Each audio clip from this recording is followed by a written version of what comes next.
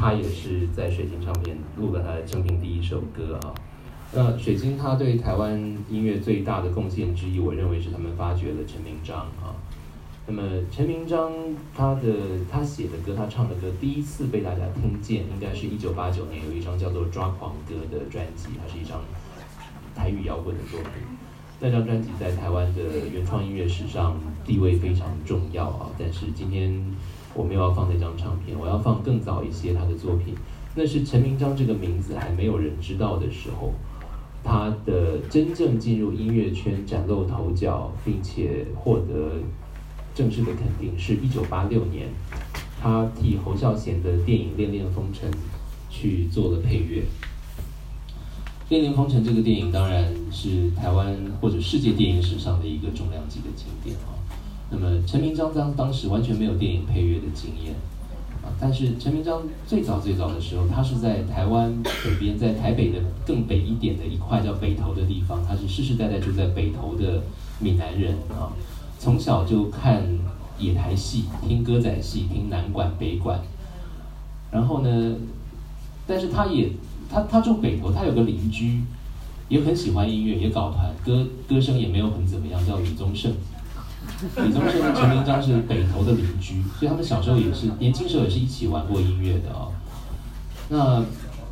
陈明章也曾经弹吉他练英文歌，也曾经有试着要进入这个校园民歌的圈子，但是格格不入。他后来就一边做着音乐的梦想，一边在帮他妈妈顾银楼，他们家是开银楼的，所以家里家境还可以啊。那么后来他发展出一个副业是养兰花，但他心里一直有个梦想，他要做音乐，要怎么进入唱片圈不知道。80年代唱片圈门槛是蛮高的，那他那时候有几个好朋友，王明辉、徐锦纯、陈祖慧、陈明瑜啊，都是一块在搅和，大家都很穷，大家也都年轻，大家都很多理想，也都做着音乐的梦，希望用音乐可以来进行一些以前没有人做到的事情，用音乐来革命吧。那个革命不是流血的革命，而是一种意识形态上面的革命，他们都有这样的梦想。那这个机会有一天终于来了，就是陈明章他之前把自己做的几首歌录成了一个盒带，然后辗转拜托朋友交给他欣赏的导演那个侯孝贤。侯孝贤之前拍《风归来的人》啊，《东东的假期》啊，陈明章非常喜欢，他就说有人可以把我的音乐拿给侯孝贤听，他听到，我们就会有机会合作，我希望可以中。那当时还在台湾一个报纸当记者，后来变成水晶唱片的这个总监的何颖仪，他就托朋友把那卷小样辗转要交给侯孝贤。侯孝贤的电影，我想在座很多朋友是看过的，他的电影的音乐都很厉害，但侯孝贤自己他对音乐没有那么研究，他对音乐也没有那么投入，他是一个很直觉型的他对音乐这个事情是很直觉的。所以他倾向于交给他信任的一个人去处理音乐的问题，比方说林强，他很信任，就交给林强做，聂隐娘的音乐全部让林强去弄好就好了，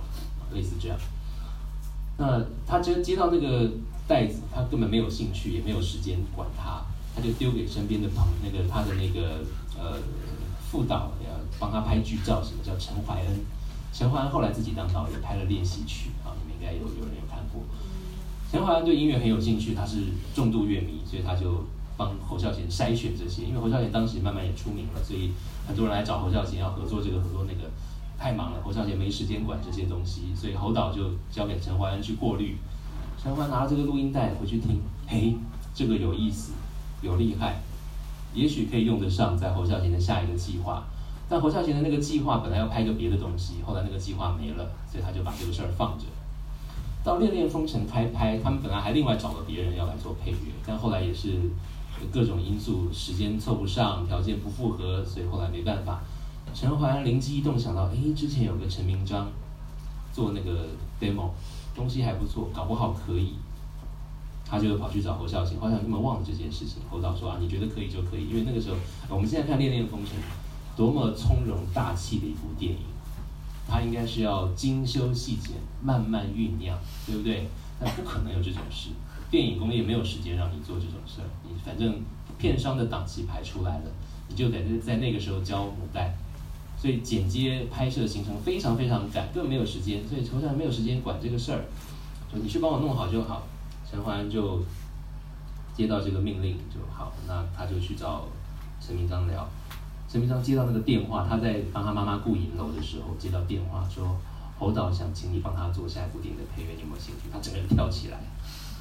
他的梦想要成真了。然后呢，侯孝贤没有时间跟你管这些东西。我们现在想，电影的音乐后来这么经典，应该是侯导跟陈明章有很多的沟通，没有，他们根本没说过话，都是陈怀恩。他说：“我知道这个片子是怎么回事，我也知道情节，他跟拍，他知道角色，他知道故事梗概，什么阿远、阿允啊，什么李天禄啊什么的。”他就跑去找陈明章，然后在陈明章当时开的音乐教室里面，他跟徐景纯、陈明章当时一起在弄音乐，就讲这个故事给他们听。3个人呢就连续3天几乎没怎么睡觉，一边讲故事，一边发展音乐主题，一边想办法去弄出一些线条来。陈明章当时弹的一把吉他，江湖传说只花了600块钱新台币的一把很烂的叫玛利亚的吉他，那是台湾制的一种我也没听过的牌子。后来陈明章说没有那么便宜啦，但是应该也不是很贵的琴。然后呢，徐景纯弹钢琴。当时呢，陈明章还拿到了一些预付的款项，特别斥资去买了一台当时最厉害的电子合成乐器，是雅马哈的 DX7 型的电子合成器，那是在80年代特别牛逼的一台合成器，就把那个合成器的音色想办法弄进去。他们做出来的音乐，在1986年替陈明章拿下了南特影展的最佳电影配乐奖，这是台湾电影有史以来第一次拿下国际的配乐奖啊！而且你知道吗？侯孝贤最后在电影里面，我们这个声音可以打开。最后在电影里面，这个侯孝贤用的音乐段落，你们回去看《恋恋风尘》，从头到尾，整部电影有音乐出现的地方，全部加起来只有两个地方，一段是阿远在当兵的时候收到阿云寄来的分手信，他在床上痛哭失声，然后一个空镜头是木麻黄的树林，定睛好像摇过去，这段有音乐，大概不到1分钟。再来出现音乐就是片尾，出现那个工作人员名单的时候，出来音乐，全部加起来只有短短的大概几分钟的4分钟吧，就是这4分钟的音乐让陈明章拿下了南特电影的电影配乐奖。但是这个配乐啊，侯孝贤第一次听到的时候，他们去录音室里录，呕心沥血啊，然后把所有东西都拿出来了。他们通知侯导来试听，他们就拿已经拍好的一部分的片子，片头是火车过山洞的那个镜头，他们拿来配这个音乐。侯导看了就说，他觉得不对。他们还没有正式进录音室哦，只有录一些 demo。侯导说他觉得不对，改一下好不好？他跟陈明章说台语，改节后，尴尬手大，他觉得感觉太重了。陈明章就侯导说要改，他当然就好，我改。回去陈怀安半夜接到陈明章的电话，喝醉了，你去跟侯孝贤讲，干你啊！我的音乐我才不要改了，不做了啦，改。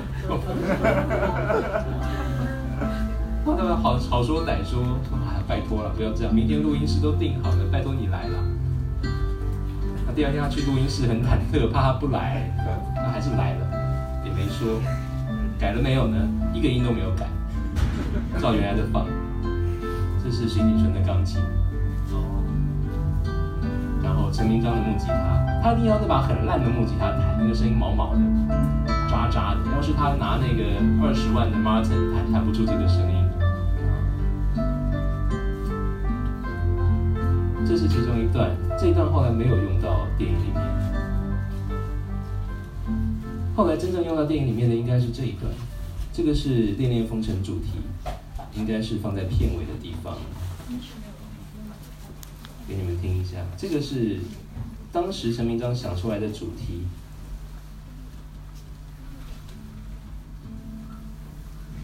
其实这个《恋恋风尘》的原声在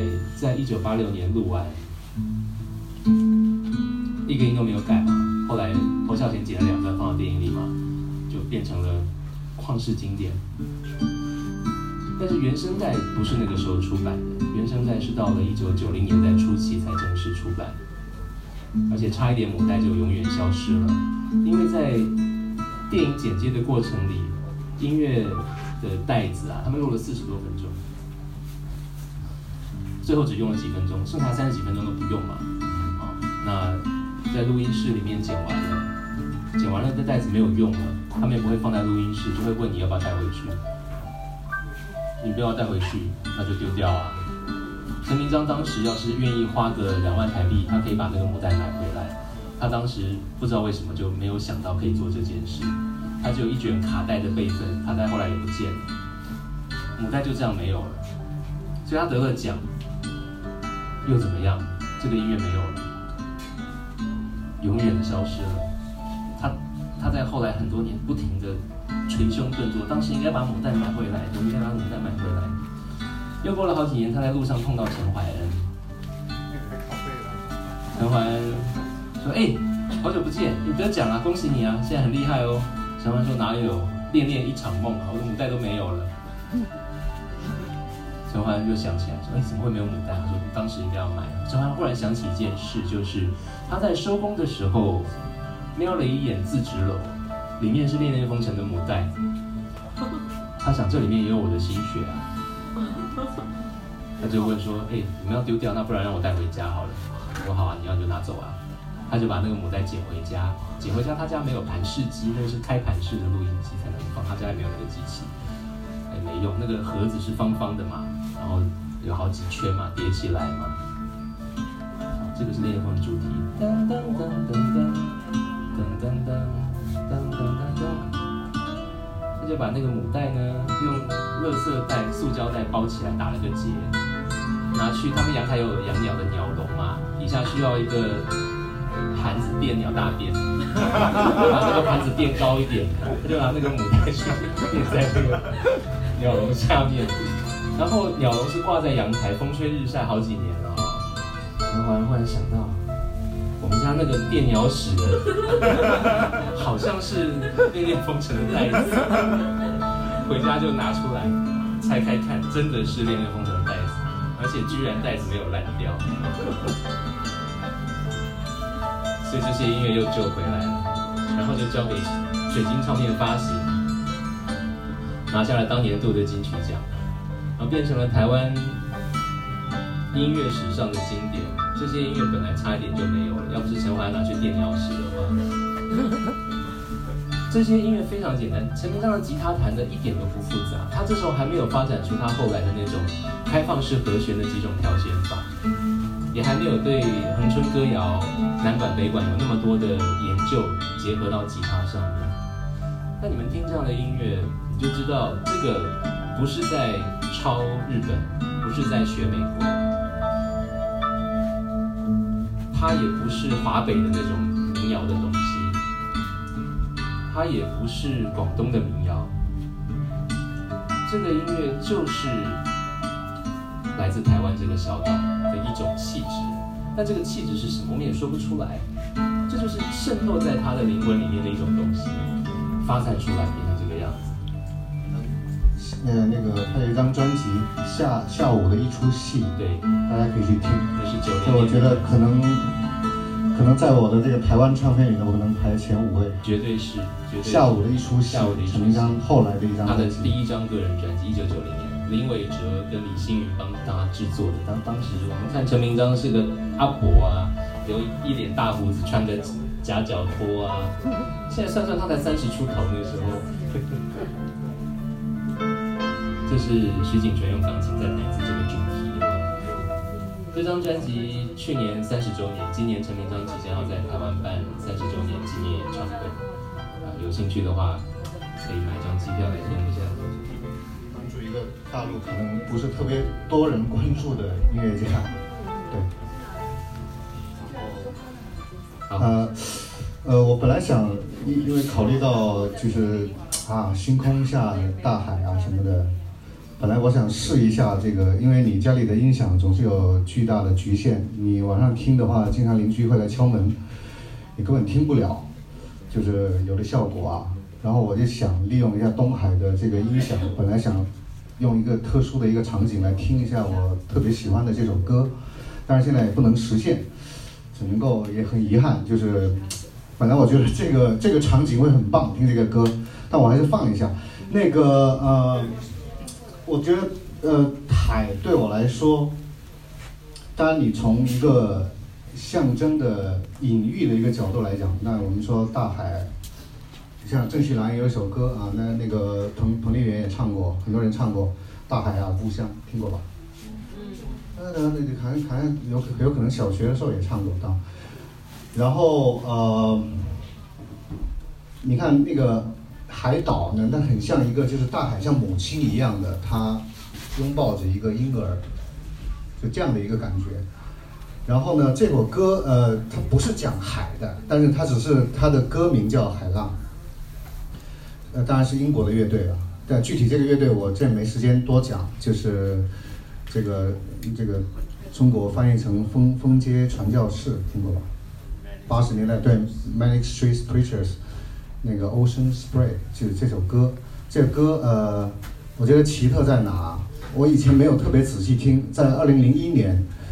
我在沈阳有一次这个 Walkman 还是 Discman 在车上听，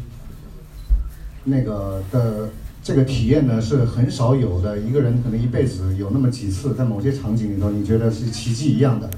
刚好跟你的生活的体验相关。因为我想每个人可能你会有，也许会有想你自己你幼儿的时候跟母亲在海滩上做游戏啊什么这样的一个记忆，你也有在在医院守护你的母亲的这样的体验，可能很多人有啊。当然我是上了年纪的，那可能更有了。就是当然可能也有这个失去母亲啊等等啊，就是很多的这样的体验。那这个歌呢是这个主唱 James 他母亲那时候昏迷了，已经在做手术，然后他写了这么一首歌，但是他用的是海浪，就是所以呢，我觉得就是这么一个联想，放一下那首英文的那首歌。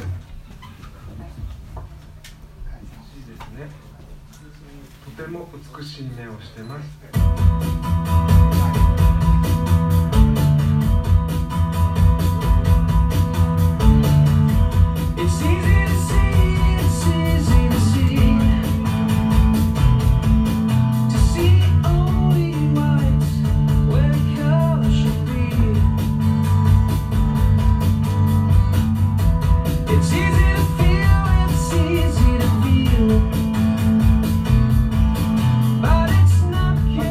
想唤醒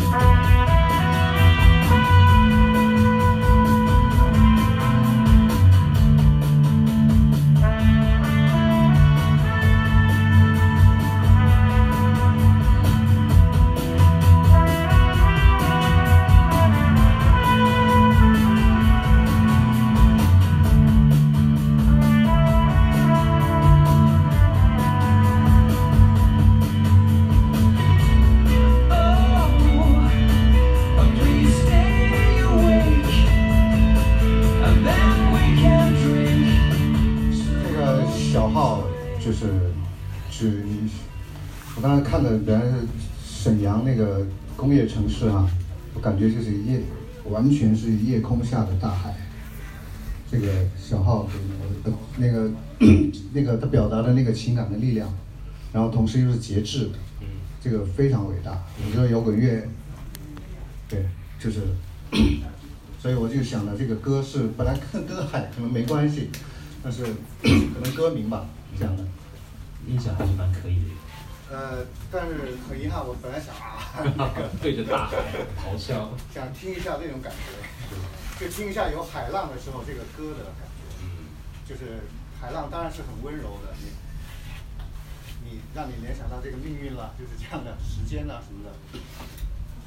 对，我们这一段是到几点了？可能我们只有最后两首歌吧。哦，我们还想留点时间让现场朋友提问呢，那就我再私下交流吧。我再放一首好了。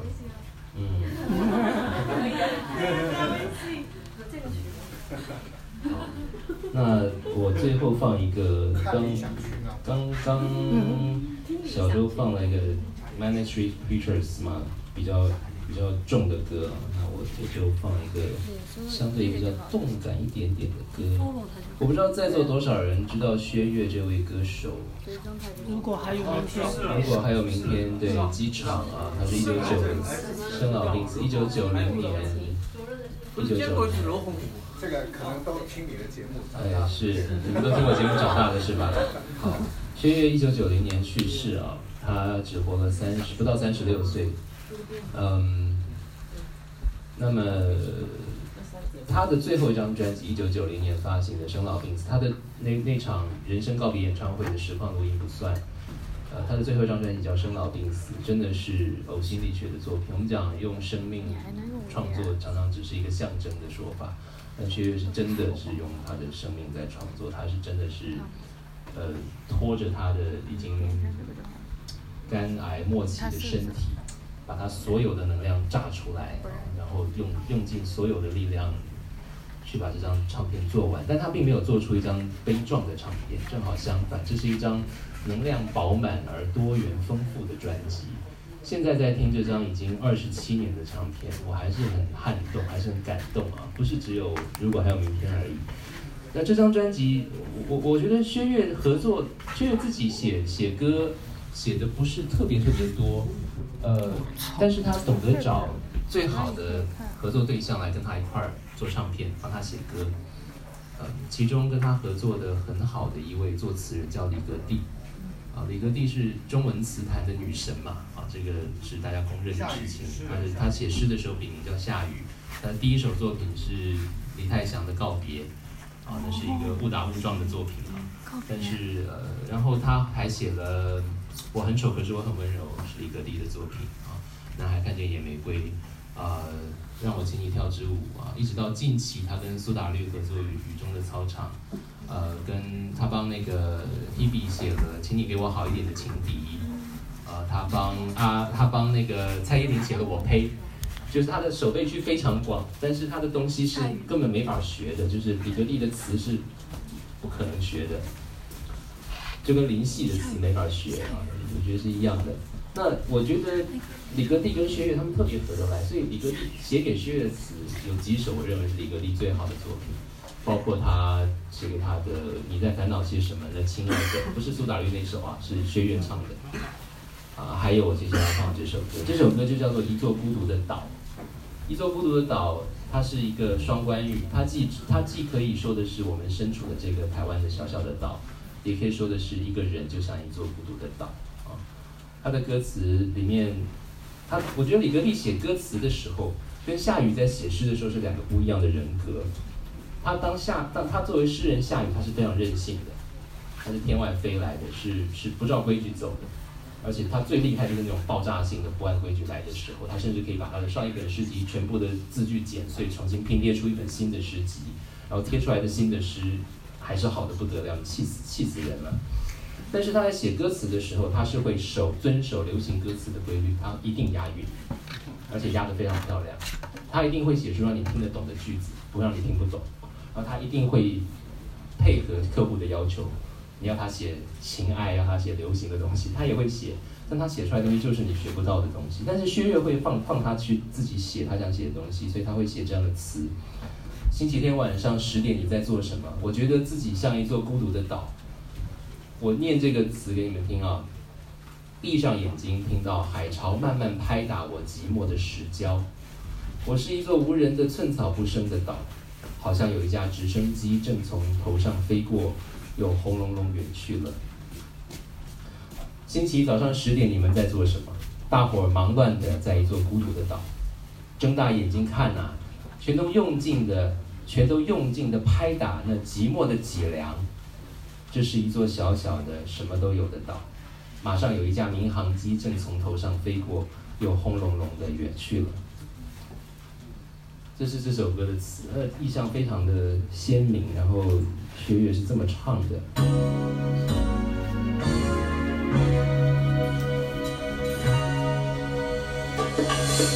星期六晚上，这片你在做什么？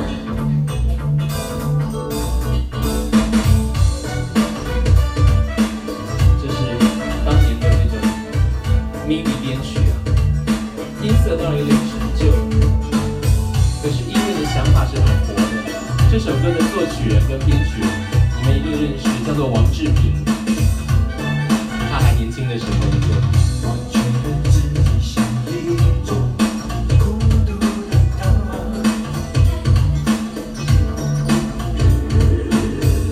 闭上眼睛听到海潮慢慢拍打我寂寞的视角。我是一座无人的寸草不生的岛，好像有一架直升机正从头上飞过，又轰隆隆隆远去了。星期六晚上，你会不会想到像我这样一座孤独的岛？今天星期六，晚上，你会不会想到像我这样一座孤独的岛？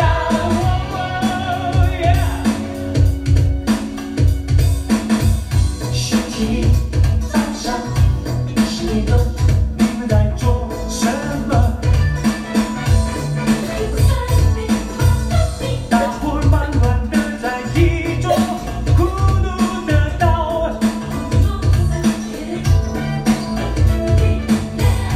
睁大眼睛看呀，全都用劲的拍打那寂寞的脊梁。这是一座小小的什么都有的岛，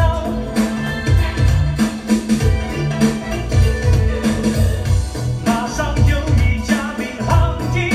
正从头上飞过，又轰隆隆隆远去了。星期六晚上，你会不会觉得这是一个很快就要死的人的歌声吧？但他在录音的时候，他唱的时候，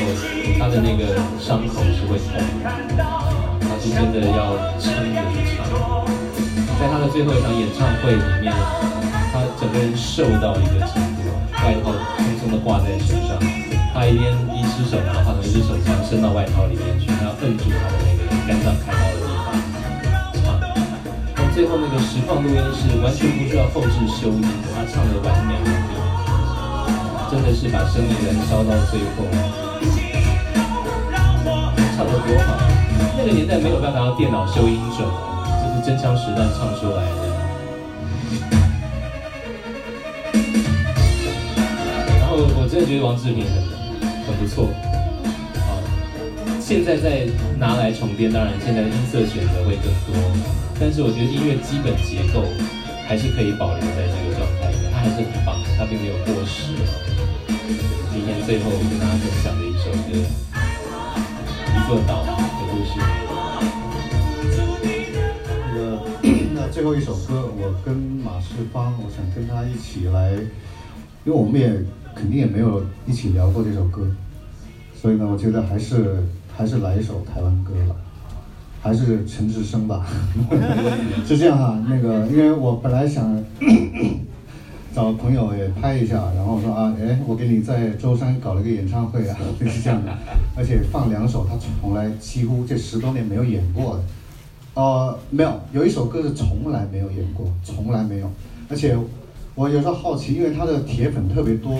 我都。可能我们都不算他的铁粉，有的粉到不可思议的地步，就是你随便给你背歌词背出来那种。但我真的问过好几个铁粉，竟然就对这个歌非常陌生。但是我认为是最好的之一，前几名的他的歌，就是那个，而且搞笑的是我没有这个唱片，然后我也不好意思让他送给我，因为这个是2000年时候的唱片了。然后呢？正如大家所知的，他现在在大陆消失了，网上我听不了，你知道吗？所以我不得不让他给我搞过来。所以呢，既然这首歌是马世芳从台湾给我带过来的，对，这歌叫《晚安母亲》，听过吗？稍微等一下，稍等一下，我略微说一下，就是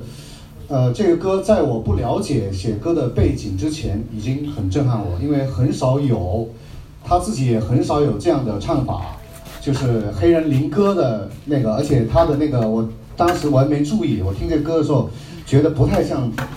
台湾的那个录的，除非有的鼓，当然像丁龙那样的，他本来是老外，他打的鼓跟台湾的鼓手不太一样，跟他也合作过 China Blue， 就是伍佰的鼓手。然后呢，我听那个吉他不太像台湾的乐手弹的，那。我对这个歌就一直很感兴趣，包括当然他的后来的念白，他很震撼，然后呢，在7、8年前，刚好有个契机，我跟他聊到这个歌，然后我发现他身边的几个台湾朋友，包括他的徒弟，根本听过这个歌，然后我问了他这个之后呢，他呆了半天，你是第一个问我的，就从来，但也许马世芳后来也问过。这个歌的来由是台湾的大地震，921大地震，所以那个99吧，99年那个一个应该说南投的大地震，对大地震。那么陈升刚好在伦敦录这张专辑，录唱片，本来没有这首歌的，回不来，没有飞机飞回台北，他每天给老婆打电话，然后呢非常痛苦。看着一些电视的什么的，就是，所以我一直在讲呢，其实他是一个对土地和人还有切肤之痛的一个人，是有跟他的嬉皮笑脸的这个呢很不一样的，也是我认识他之后啊，就是渐渐的感觉到这个是一个有悲悯之心的人，所以呢，他就是说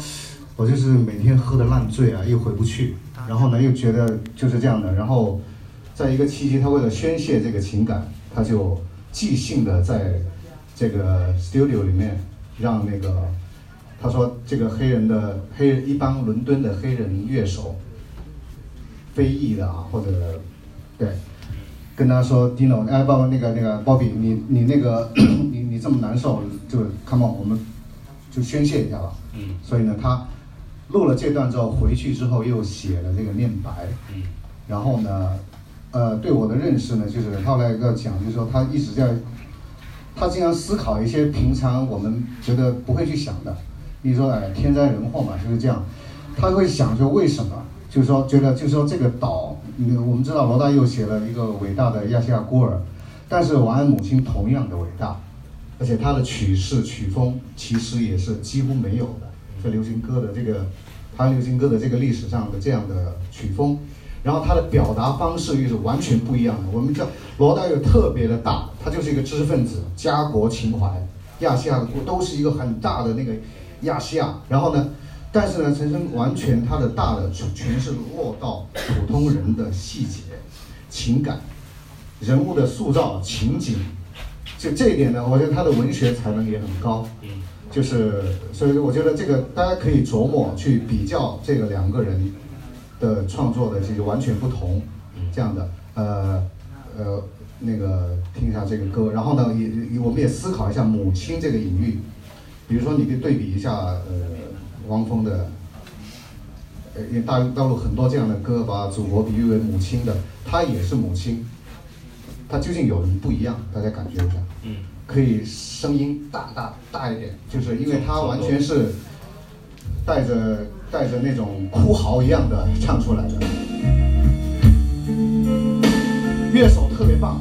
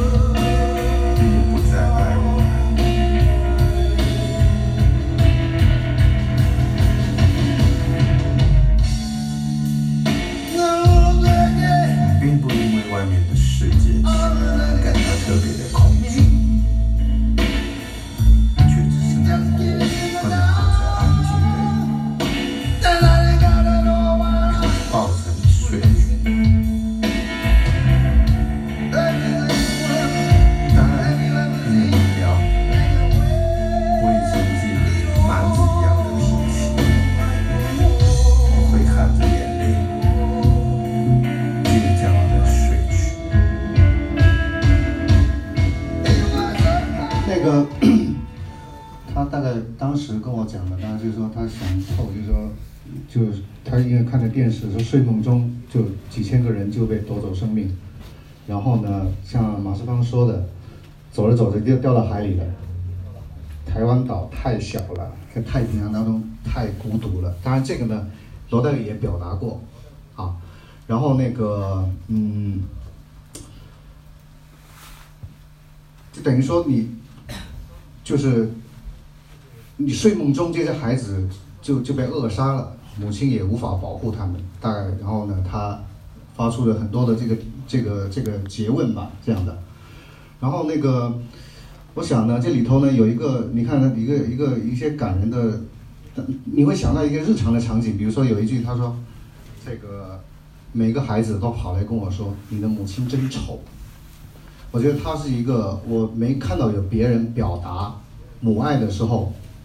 在谈丑不美。我们一般来说家乡也好，说母亲也好，更不用说祖国也好，它总是美丽的，你必须服从的。当然呢，他这个是。在这个表达在流行歌曲里头是罕见的，它是颠覆这个的。就为了这句话，我总是在回家的路上跟其他的孩子打破头。这个其实是我们成长的经验，很多时候就或者说你骂你妈，或者说你妈真丑啊什么之类的，或者是这样的事情。但是呢，他把他这种很日常的这个，他上升为整个大的一个这个家国的土地的这个隐喻。然后这个有一个细节，最新的专辑你们听了吗？这个《归乡》。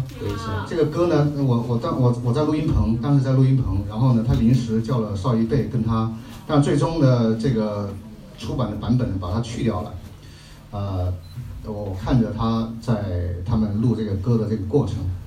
那么一开始我觉得可能是邵一贝他不是因为完全没有准备就跑到录音棚去了，看了歌词然后学就唱。那么呢，他不断的就是